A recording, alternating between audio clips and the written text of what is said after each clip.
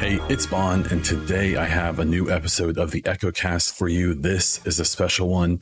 As we get closer to episode 200, I have a special guest, Mark Darrah, on here, currently a YouTuber with the Old Game Dev Advice channel, and formerly, as most of you know, with BioWare, working on Dragon Age, Jade Empire, Sonic, and the Mass Effect games. So it's a great chat. I had a blast talking to Mark. I got through like a fourth of my questions. There's a lot more to talk about, so hopefully I can pull them on again another time. But for now, enjoy what we chatted about, and I will see you afterwards. Today, I have Mark Darrah currently of the Old Game Dev Advice YouTube channel and formerly of BioWare. Mark, thank you so much for chatting with me today. Yes, thank you for having me. I wanted to kind of start off with, I watched some of your other interviews and people always jump straight into Dragon Age and BioWare and all that. I'm actually kind of curious to how you got started, maybe in your gaming life in general as a child, or and also how you got started in game development. Yeah, so gaming, I started playing D&D in grade 5, so in 1985, in the old basic box edition, you know, the for people that are super old, that iconic red box with the 2 books in it. And basically have role played ever since. I actually had a weird kind of gap in my teenage years where I didn't have a group, but then when I got into university, came back to it. Actually with Shadowrun. Shadowrun was the first RPG I played as an adult.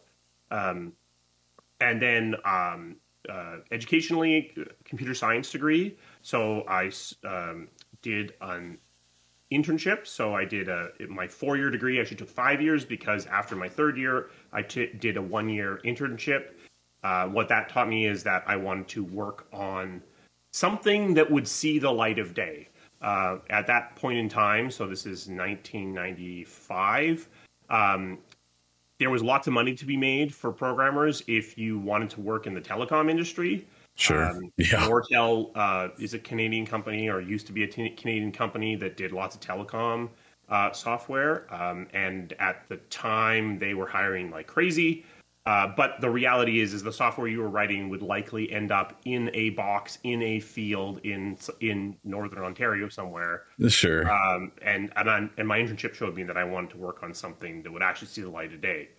Same point in time, BioWare was starting in Edmonton, so I actually got hired before I was graduated. I didn't start until after I graduated, but I actually got hired in December of 1996 when they were still pretty small. When I started, I was employee number 35. Oh, wow. I actually got hired really kind of before that. And it was kind of fast and loose at that time. It was pretty fast and loose at that time. Sure.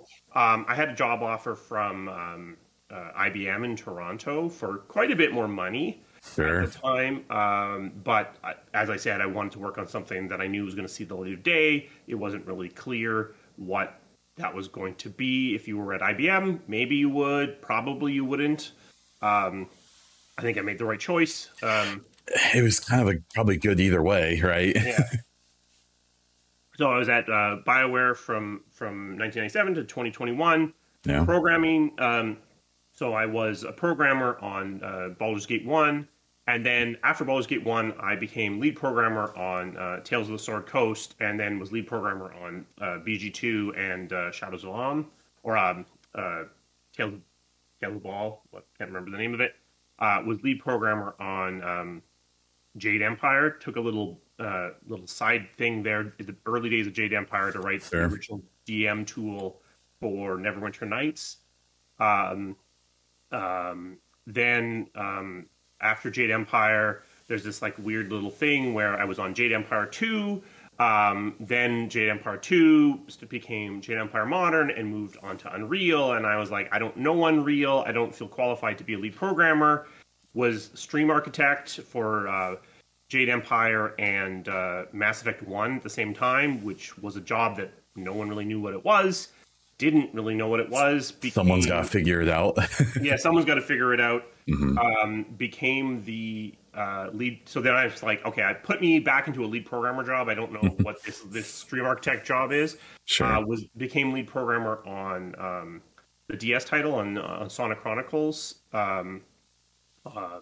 Then the person in charge of that project went over to take over Dragon Age.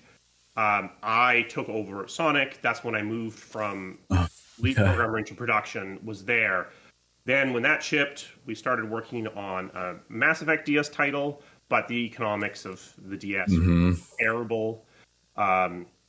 So then that got shut down. I took over Revolver, which is what in the intervening time Data Empire had become. Unfortunately, I had to be the one that shut that project down. Took over Dragon Age because now the person who had left the DS had left, and I was taking over Dragon Age and was in charge of Dragon Age Origins, Dragon Age 2, Dragon Age Inquisition. Then a bunch of malarkey happened, and I ended up in charge of Anthem in 2017 in its final 16 months or so. Shipped Anthem, and then was back on Dragon Age 4, which is now called Dreadwolf. Sure. And then left in 2021. So that's the 5-minute the whole thing to summarize my entire life. Sure. One thing I got started in doing this content creation stuff. I'm a social worker for my real job.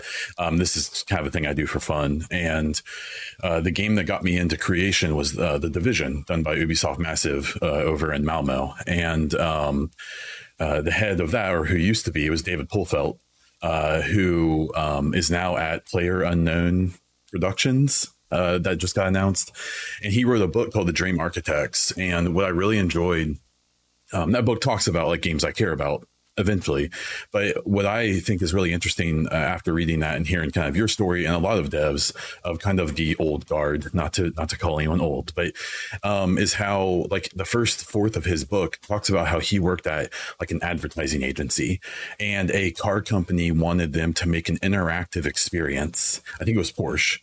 And so they made like the most simple game ever. And then that led to him being the head of arguably a very good studio one day. And I think it's, I'm kind of curious to your thoughts of how it seems like a lot of the older devs ended up in game dev, where now you go to college for it. And it seems like the new. So how, like, I guess just what are your general thoughts on that? And how do you think that's going to change the industry kind of in the long run? Yeah, I think it's going to have a massive impact on the industry. So you're absolutely right. When I got into the industry, it wasn't really an industry. I mean, I don't know the number of people that were employed in video games in 1997, but it was probably under 10,000 across the entire planet. Yeah. There were no colleges. Designer wasn't even a role that was even really understood as being a thing. Because everyone did everything. Everyone did everything. Mm-hmm. Producers were the writers. It was, it was all over the place. One of the benefits of the early days, I think, is that because people were coming from so many different places, you had a lot of external sources for inspiration. So when you're making a Baldur's Gate, people are mostly drawing from pen and paper. Sure. These days, people's experience is they've been gaming since they were 4, and not Apple Panic or Brickout. They're gaming so they're drawing upon references within the genre, and that I'm not sure what the long-term impact of that is going to be, because it could be like photocopying a photocopy, and because we've moved so far away from the original reference that we're losing some detail along the way. You do see that with art often. It's like I'm referencing, if I'm using Mass Effect as my artistic touchstone, it's like, but Mass Effect is referencing something else. So by using Mass Effect, you already sanded off some of that detail. So I do worry about that we're going to become sort of inward looking and become sort of too self-referential. That being said, we didn't know what we were doing. I do think that there is a degree of knowledge, a degree of maturity that's coming into the industry that's allowing things to be better. Things around user design, like user experience and UI design, and even just the language around talking about the way gameplay works. Accessibility is probably another big one too. Accessibility is a huge one for sure. I don't think if you magically have the hardware that's capable of running it in the 90s, I don't think you can make a Destiny or a Fortnite or some of the genres that exist now are not actually possible because their core loop would end up being too janky. Whereas, so that's where I think the maturity of the industry has really helped, is things like understanding that, accessibility matters, understanding that there is a methodology to core loops.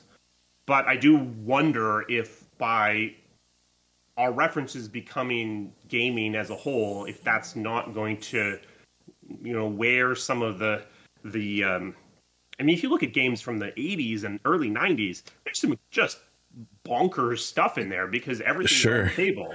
So you are seeing stuff coming back, I guess, like you're getting, Power Wash Simulator. That's so maybe indies will be our salvation. Maybe. Yeah, it's interesting because I think that there can be something lost with that old guard, eventually phasing out.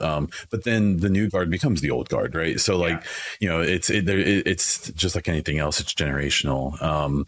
But I do think it's interesting where it also comes down to when people, all of the discussion about crunch, and I've seen your comments about the BioWare magic and all that stuff. Is that, do you think it's reasonable to say that as that old guard phases out, the new guard kind of will hopefully get rid of some of those, maybe the toxic tendencies of the early days? I really hope so. I do think that something else that's coming with the newer people entering the industry is, one, an unwillingness to do some of the awful stuff we did in the early days, but also just an ability to bring new skills to bear in terms of project management. And so, crunch is a bad solution to a real problem.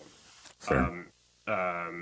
I think there are better solutions to be had, but I do think that, I crunched in 1997, so you're going to crunch too is still pervasive in the industry. And I do think that it's going to take probably a turnover, at least of a lot of us, for that to change. That being said, something that I noticed is that sometimes if your studio is hiring only your biggest fans, which I've saw at BioWare sometimes, those people are in some ways they're almost more they have more zealotry towards the old way of doing things than someone. It's all they know from a fandom point of view. That's right. That's all they know, and they don't necessarily know that this was awful or there could have been a better way. We just didn't see it until later. All they know is this is what you did, and you made this thing I love. So we have to do that too, and so that's a danger that could happen. Is you get the monkeys and the banana. It's like I don't even know why we're doing this anymore, but I know we've always done it. It's just the way it's done. Sure. Even in my industry, I see that a lot, and that it's changed. I've been doing what I do for about 10 years. And for when I started, we were still using paper charts and all paperwork for everything, for all of our clients. And it was a situation of electronic health records were out there. They had been for many years, but it was just the way we did it. And now luckily that's updated a lot and things have changed, but it's funny how it's not even just the game industry. It's, even in an industry like mine, that's probably couldn't be more different. We still have the same issues. So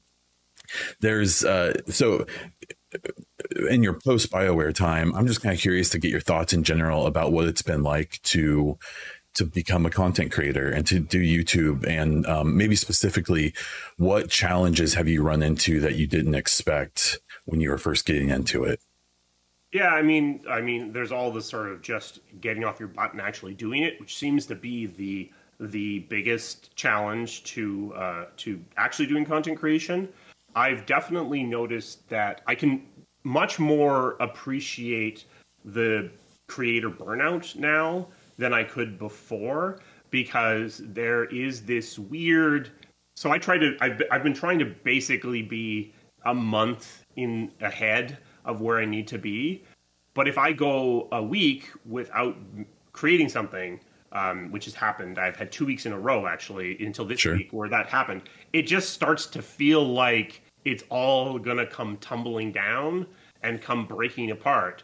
And that's weird because I know I have a month of backlog. So, I mean, I could take a month off. In fact, the reason why I wanted to have a month backlog was so that I could do a bit more game dev stuff and not feel like I'm on this content treadmill. And that content treadmill is real and it's there. And even when I've built in processes to try to let me step off of it, I feel the pressure to be on it, which is funny because I'm certainly not putting in the hours on production values and things like that, like some of the other top end creators are.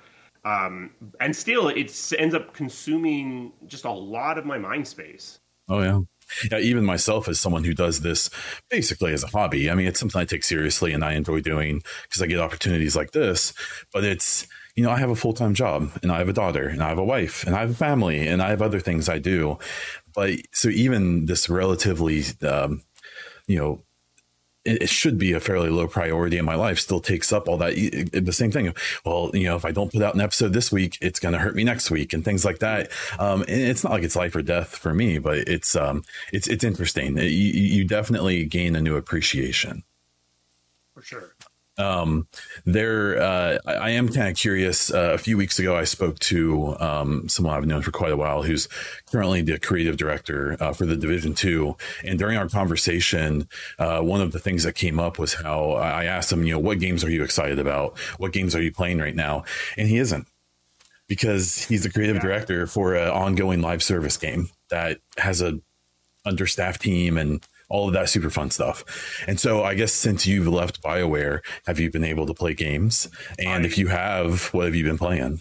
Yeah, I definitely play more games, but even still, it's taken me a long time to get back into it. So the thing that has been on my why haven't you played this list for what I guess what I'm getting close to a year now is Elden Ring. I still haven't got to Elden Ring. I really liked Guardians of the Galaxy. I know it's somewhat divisive. I loved it.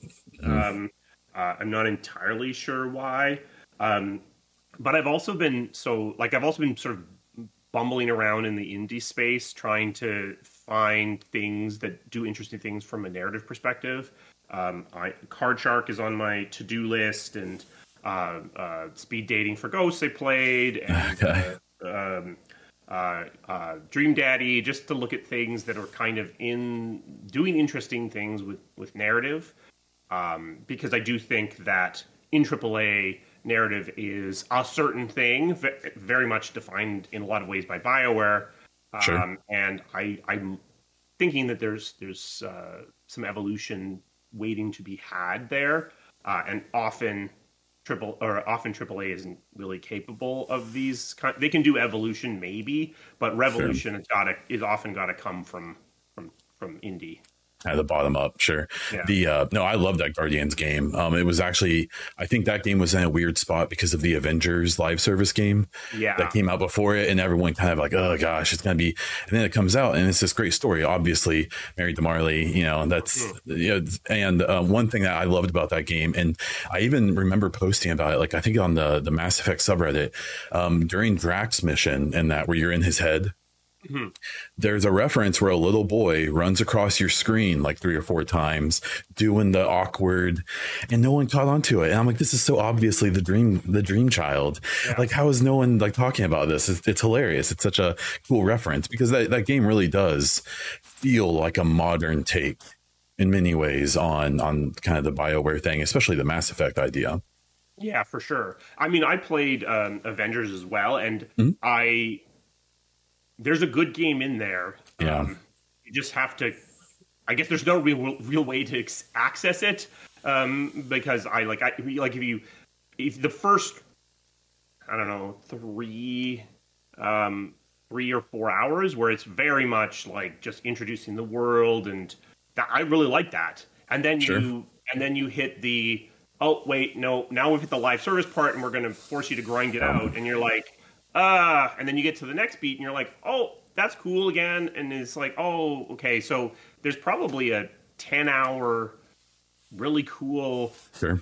offline experience to be had there. But I think you could say that about most live service games. You know, the game that's close to my heart being the Division 1 and 2.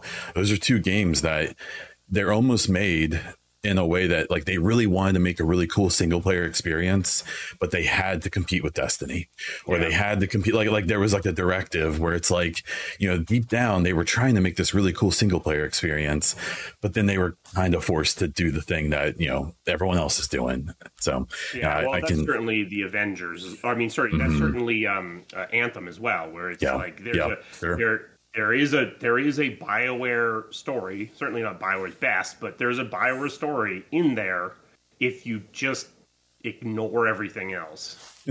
Sure. The I'm kind of curious, kind of moving on to like kind of some industry talk. I am there's a big consolidation happening, at least from my layman's take of especially engines. I'm kind of curious to what you think. I know I've seen you speak in other situations where I believe Great Empire had its own engine, and then there was the move to Unreal, like you said, obviously. Unreal 5 seems like it's a huge jumping point for places right now where CDPR is moving The Witcher to Unreal. There's rumors that the next Mass Effect is maybe going to move that way as well. How does that make you feel as a dev in general? The good and bad, I guess. Yeah, I mean, I think that the average game player puts actually way too much stock in what engine is being used. Sure. That being said, making your own engine is very expensive. Yeah. So it makes perfect sense to me that CD Projekt is thinking that it's like, I'm pretty sure there's still the guts of Neverwinter Nights underneath the Witcher engine. I'm not sure. I'm not 100% sure, but I'm pretty sure. Sure. And like, I mean, you see the even moving Dragon Age from Aurora to or Eclipse to Frostbite. I mean, there's just so much more possibility space that's opened up. I do worry about any time where we have very few players in a space. So this kind of happened at the last generation though, with Unreal 4. Unreal 4 seemed to be 75% of all games on the last generation. So maybe this is just the same, but I do worry that we end up in a world where you've got Unreal, you've got Unity in the background, kind of scratching around, sure. and that's it. That's a dangerous world to be in, because what often happens, and what happened to a large degree with Frostbite, is if you don't have to be competitive, if you don't have to be pushing, then you won't. Sure. And I mean, it's funny. Frostbite is both. Frostbite both was the push that forced Unreal to get better, and then because it was essentially the engine that everyone had to use at EA, it stagnated on its own. So, and then boosted Unreal again, kind of in its own way. Yeah, I think from what I've read, and Ubisoft seems to be. It's kind of funny. It's just these mistakes, or not, maybe depending on how you look at it. The Ubisoft massive Snowdrop engine. It sounds like they're doing the same thing at Ubisoft with that, where they're moving. I think the new Splinter Cell game, obviously massive. They're working on that Avatar and Star Wars game, but I believe even other titles are going to be moving towards Snowdrop as well. And it's so interesting from the outside. Now, like you said, people like me, fans and stuff, probably overemphasize engine and not understanding it's just a bunch of tools put together. It's not this monolithic thing. It's it's a bunch of small things put together, but it is still interesting to watch. Either Ubisoft knows something that everyone else doesn't, and that they can make it work, or there's like a sense of almost arrogance of like, we can make it work. You know, honestly, so the biggest reason to consolidate on an engine is for the ability to share more work within your studio. Or the argument of using Unreal is that it's not just it's everyone, it's thousands of people affecting and improving this engine in theory. The problem that often happens is that you end up with not nearly as much sharing as you would imagine. FIFA doesn't share anything with Dragon Age. Need for Speed. Sure. Yeah, and in BioWare's case, it's even worse than that. There's very little sharing between Dragon Age Inquisition and Mass Effect Andromeda and Mass Effect Andromeda Anthem. Sure. So that's honestly a lot of troubles that I think Andromeda and Anthem had, is not building upon the foundation laid by Inquisition. All that being said, if anyone can do it, honestly, I think it might be Ubisoft, because Ubisoft's games are quite similar to each other in gameplay formula. So and also they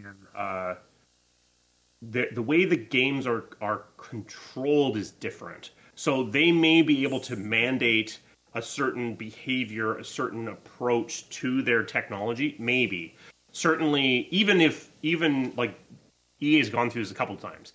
Everyone's using Frostbite, but everyone's going to then roll their own Frostbite solution. Everyone's using renderware. Same thing.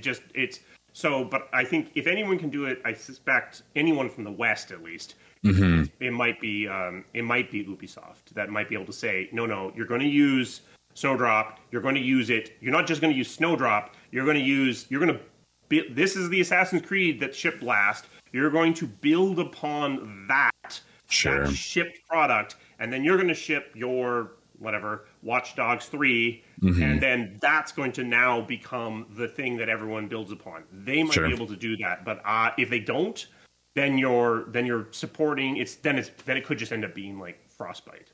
The one thing that Ubisoft does have, though, is their tools are very much designed to build the kinds of games they build, which they would have to rebuild if they switched. Like, you're not getting, although they put a bunch of open world stuff into Unreal 5, but you're probably not getting the tools. You're almost definitely not getting the tool chain you're used to if you switch engines.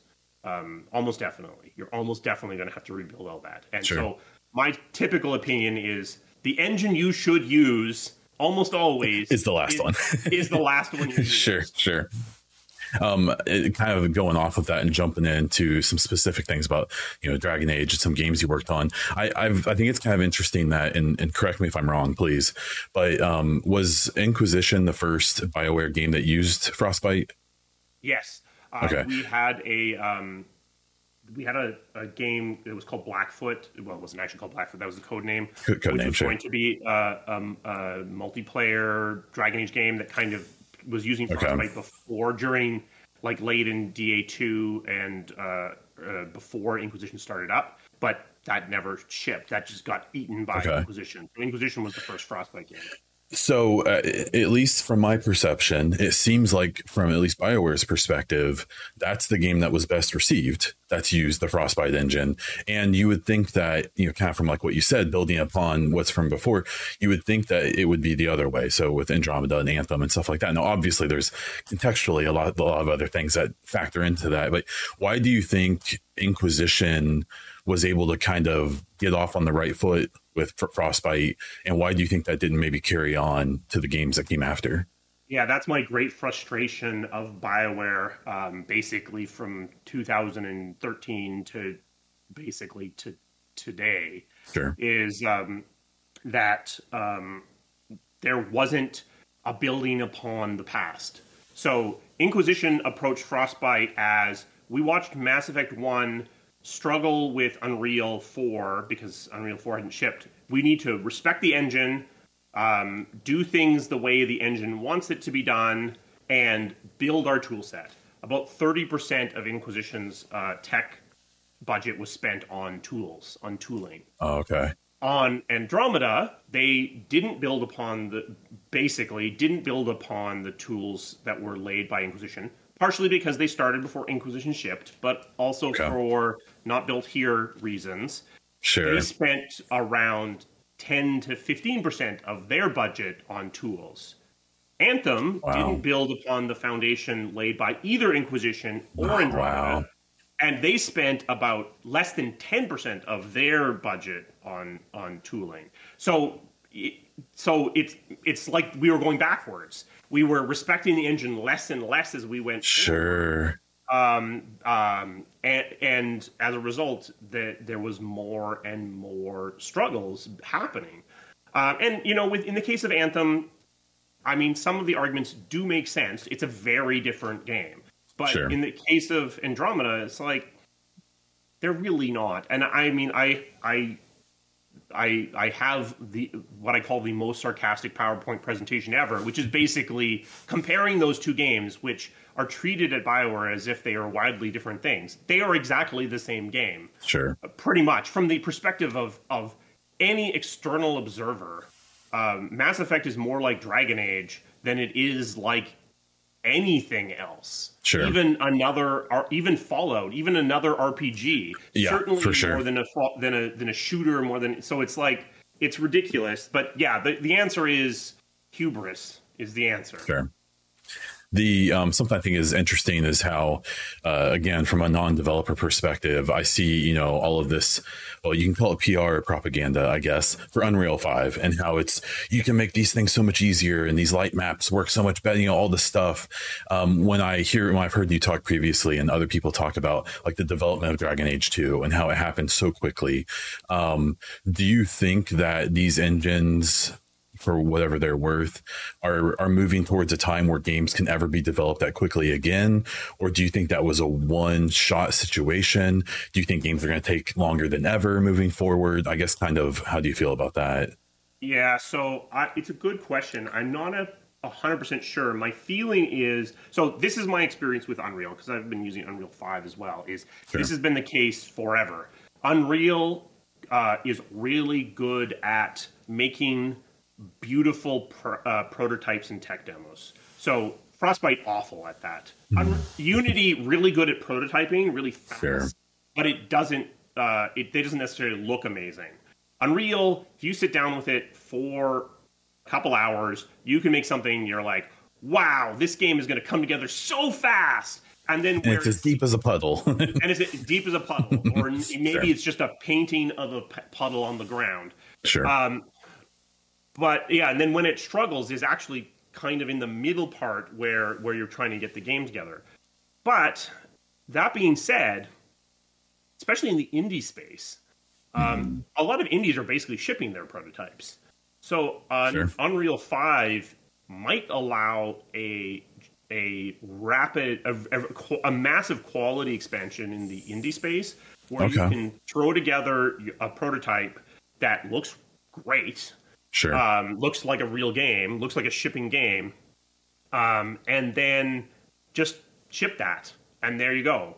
In the AAA space, I don't think Unreal 5 gets us there. That being said, I do think that someday we're going to get there. I mean, in the 1920s, 1930s, movies. Every single movie you're making, the camera technology is like moving underneath you massively. Sure. These days, if you're using a weird camera, you're doing it because of some specific reason. IMAX or something. Yeah, sure. Or like I want to film it on 8mm because because it's going to give me a weird look or something. Sure, because I'm artsy. Sure. Because I'm artsy. I think we will at some point essentially reach that level with a lot of the technology in there. Maybe not the underlying gameplay engine, but probably with graphics. I mean, we're already starting to see like the things that might actually be transformative might be things like megascans and where it's like, okay, if I want something that looks real or real adjacent, I can basically just buy 80 to 90% of my environment stuff.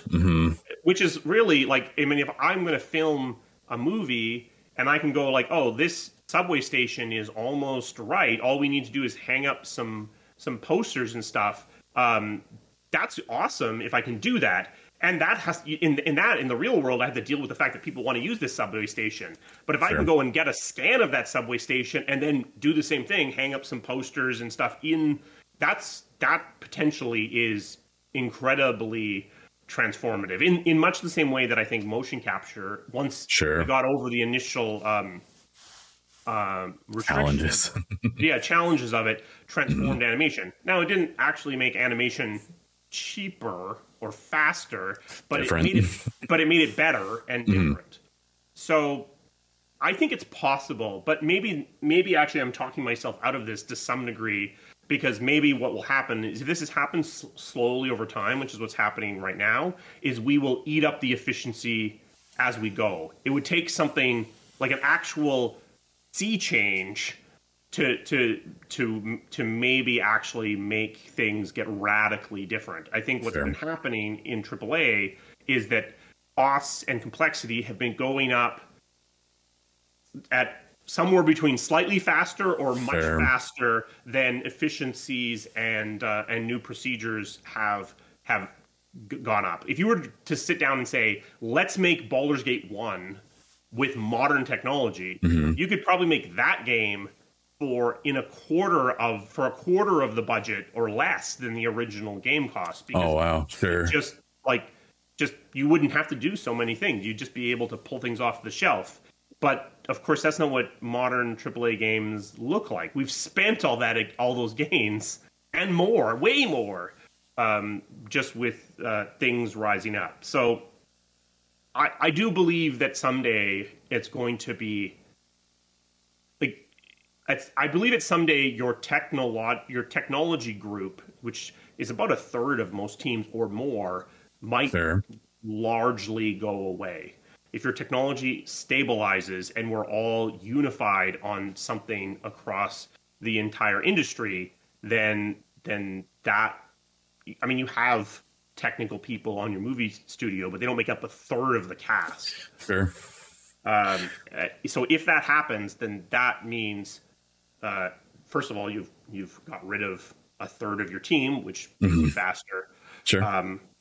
But also, it means you have tools or something that approximate tools from the very first instant you start.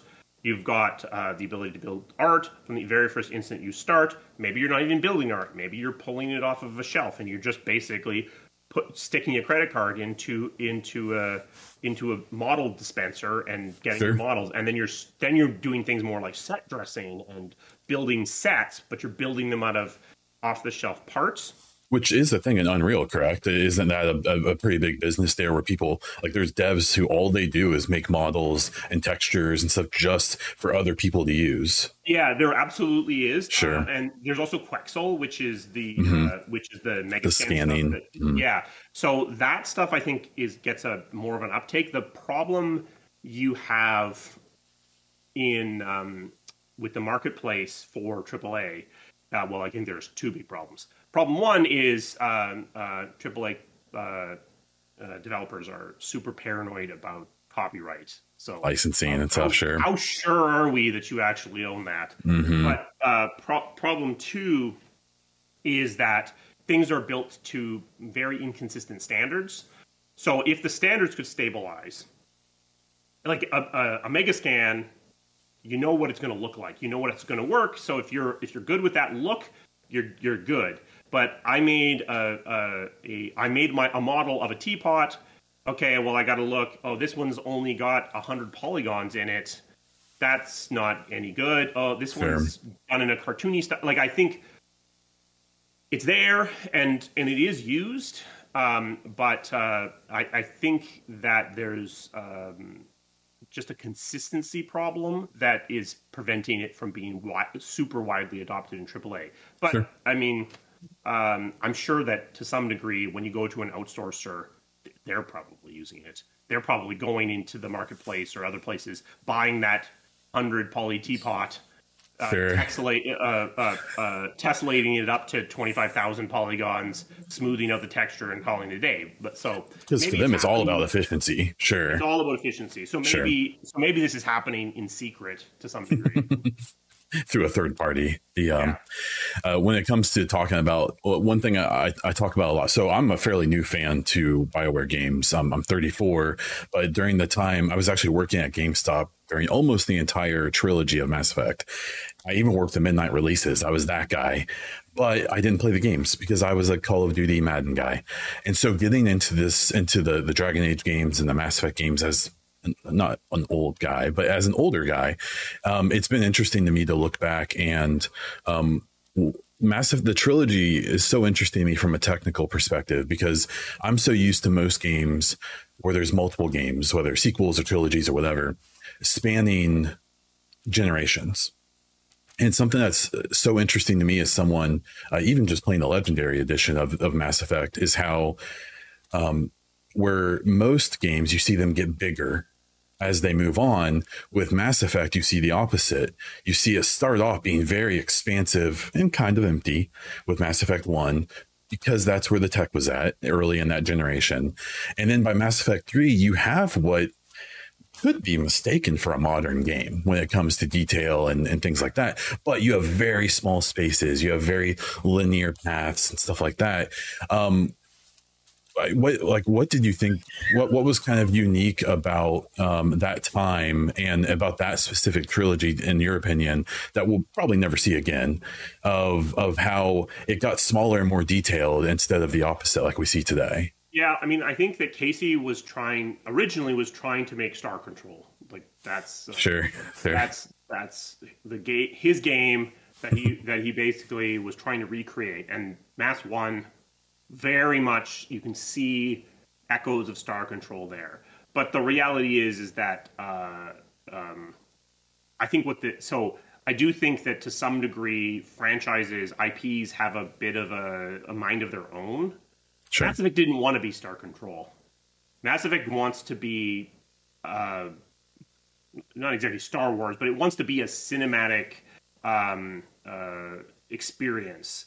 That's its own space opera is what I kind of be a space opera. That's what it wants to be. So that's the evolution I think you're seeing is the IP itself almost forcing itself out of the shadows and saying no, we're not Star Control. That's not this game. We're this much more tight, strong cinematic experience. I think that the funny thing is I think what Casey was really trying to make in Mass Effect 1 was somehow a cinematic experience and Star Control simultaneously, and then ultimately the cinematic experience won. Sure. Yeah. The another interesting thing with your experience of Dragon Age and stuff like that, comparing the two franchises is so interesting to me because Dragon Age, it seems like from the start was okay with first game, you're going to be one protagonist. Next game, you're going to be a new one. Third game, whereas Mass Effect literally has the opposite situation of like, we have developed this monolithic, this hero of the universe. And what I think is so interesting about, like with Dreadwolf, we don't know yet, at least myself as the public doesn't know what they're doing with that.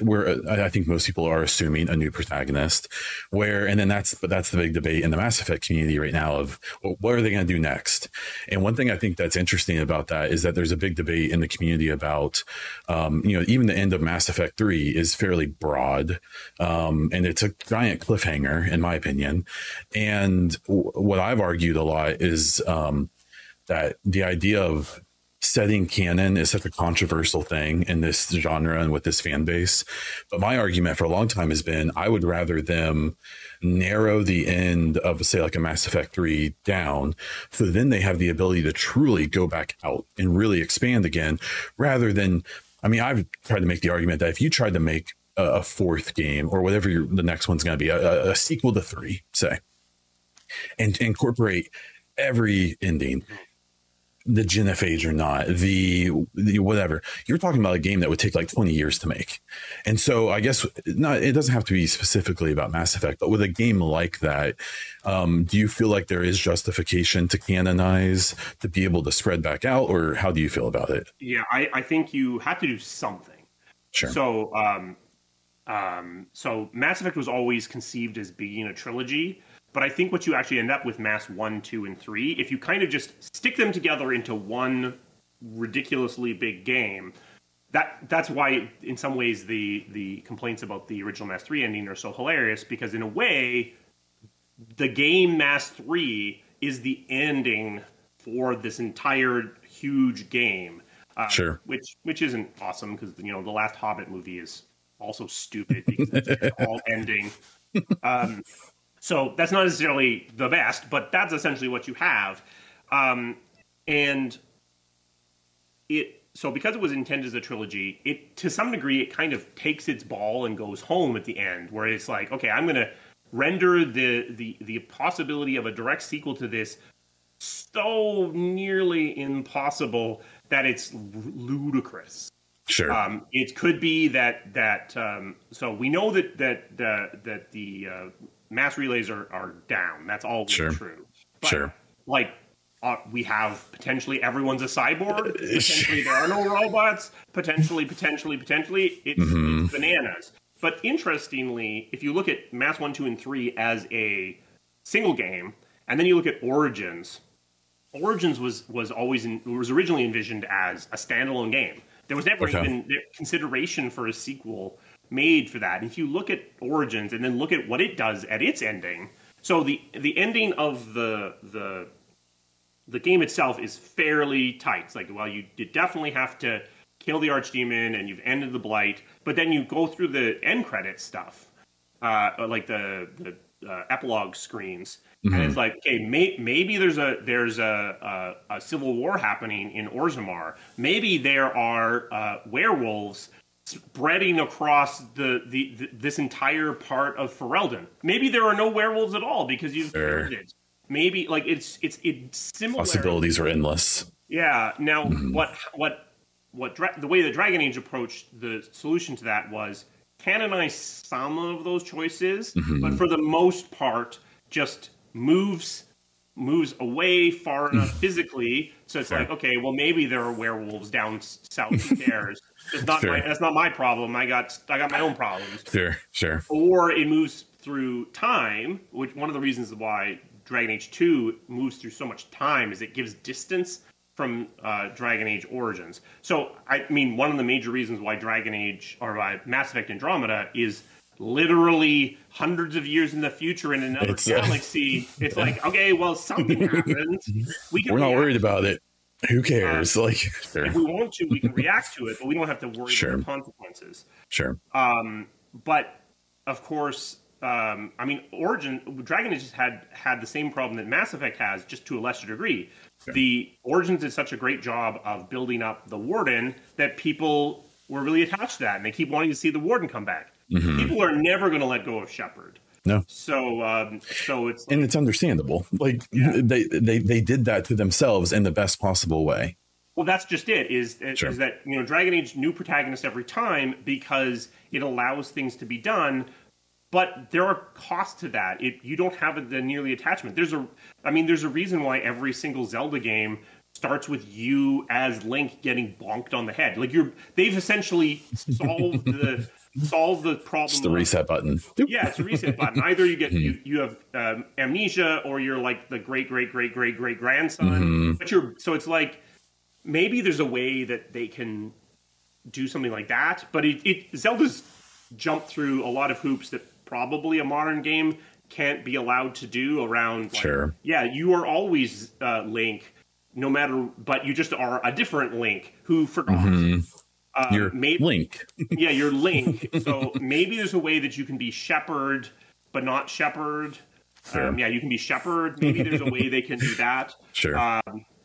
But yeah, it'll be interesting. It's definitely a problem that they have, because certainly Ryder from Andromeda, not the same character, nor could any character from a single game compete with a character from 3 games. No. So yeah, it is. I mean, maybe the approach is you canonize the choices from the trilogy, and you say, and the choice we're making is Shepard made it, and you're Shepard. See, yeah. I don't envy Mary and that team. I do not envy their position. Well, I have one more kind of question for you before we can wrap things up here, and it's as a newer fan, I don't have all of the baggage from Mass Effect 3 and then, other things. Like, I like Andromeda. I think it's a fun game. I think it's, I put it in a different spot than the trilogy for myself, but so I don't have all of that. But every time I see anything posted about the next, about Dreadwolf or the next Mass Effect game or anything that's happening with BioWare, I always see people say, oh, they can't, it's not the old BioWare. It's not, they can't recapture that. And I guess my argument is that you're right. It's different people. It's a different generation. It's a different time. I guess kind of what's your closing thoughts or feelings on, like, I would argue that not only do they not need to try to recapture old BioWare, they need to set a new expectation or a new standard for BioWare. This with these two games that are coming out. I guess just kind of how do you feel about that whole concept? Yeah, absolutely. I mean, I think there is a lot of DNA of older games still at BioWare, but you're right. Is every game needs to be a game in its moment. It needs to be appropriate to the time and space and of what's going on there. So I get it. You kind of just want to feel the thing you feel when you feel the thing you felt when you played Mass Effect 2, or feel the thing you felt when you played Dragon Age Origins. Yeah. But a perfect example for me is Pillars of Eternity. I don't know if you've played Pillars of Eternity by Obsidian. I'm familiar. That is a amazingly faithful recreation of the experience of playing a Baldur's Gate game. Okay. And it's amazing. But for me, when I played that, what I realized almost instantly was I no longer want to play that game. And I think that I think that if suddenly you got a Mass Effect 2 again magically appearing out of the ether, I don't think it would be received the same way. The industry is in a different place. So I think that, yeah, you're right. BioWare needs to set a new bar. Nostalgia is a powerful thing, man. Yeah. It's a deceiving mistress too. Absolutely. It's I talk about it a lot in various games I'm a fan of, is that you think you want what you had, but one, it's kind of like, maybe not the best example in the world, but the first time someone takes a drug, it's the best time, the best it's ever going to feel. It's never going to feel that way again. The first time I finish Mass Effect 3, it'll never feel, I'm chasing that feeling again, and it's never going to happen in that exact way. And I feel like people are like that with whether it's BioWare or any studio who has a legacy that, maybe they aren't, Halo and things like that. They, instead of, I guess for me, the right thing to do is be excited for new stuff and stop hoping for old stuff again. But, like you said, it's understandable. Yeah, well, that's why, and is also that the sad truth is that the older you get, the less relevant, the less relevant part of the buying demographic you are. Mm-hmm. So the reality is, Andromeda had a shaky launch, which is unfortunate. But it's a lot of people's favorite Mass Effect. Most of those people who it's their favorite Mass Effect are younger people. Mm-hmm. Because it targets, it's got a younger protagonist. It's got a younger, more... the original trilogy is very much... Shepard is a hero from action movies from the 80s and 90s. For millennials. Sure. Yeah, basically. Millennials. Mm-hmm. He is stoic and... and whereas... Ryder. I was almost going to call him. I tried to get him to call him Travis Ellers. Oh, I know. I've seen that. Yeah. I almost call him Ellers. Ryder is definitely he's much more a protagonist from a CW show. Sure. So, absolutely.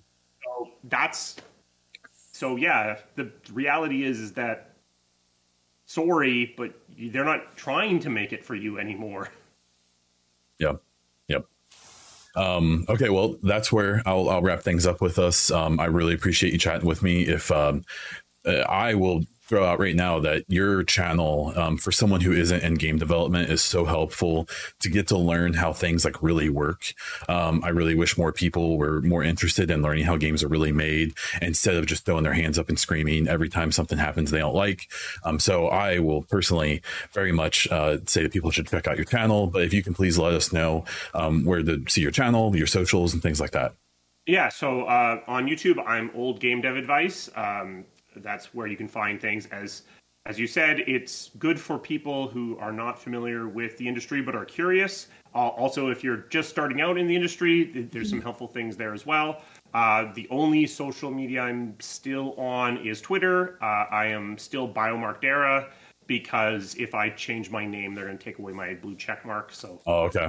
So I don't want to. So I'll probably be Darrah forever. If you want to follow me on Twitter, not as active there as I used to be. I can only handle one social media platform at a time.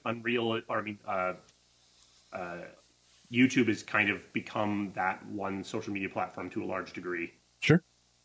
Okay, great. Well, thank you so much. Again, I really, really appreciate it. And I'll try to drag you back on again one day. For sure. Thank you so much. Okay, great.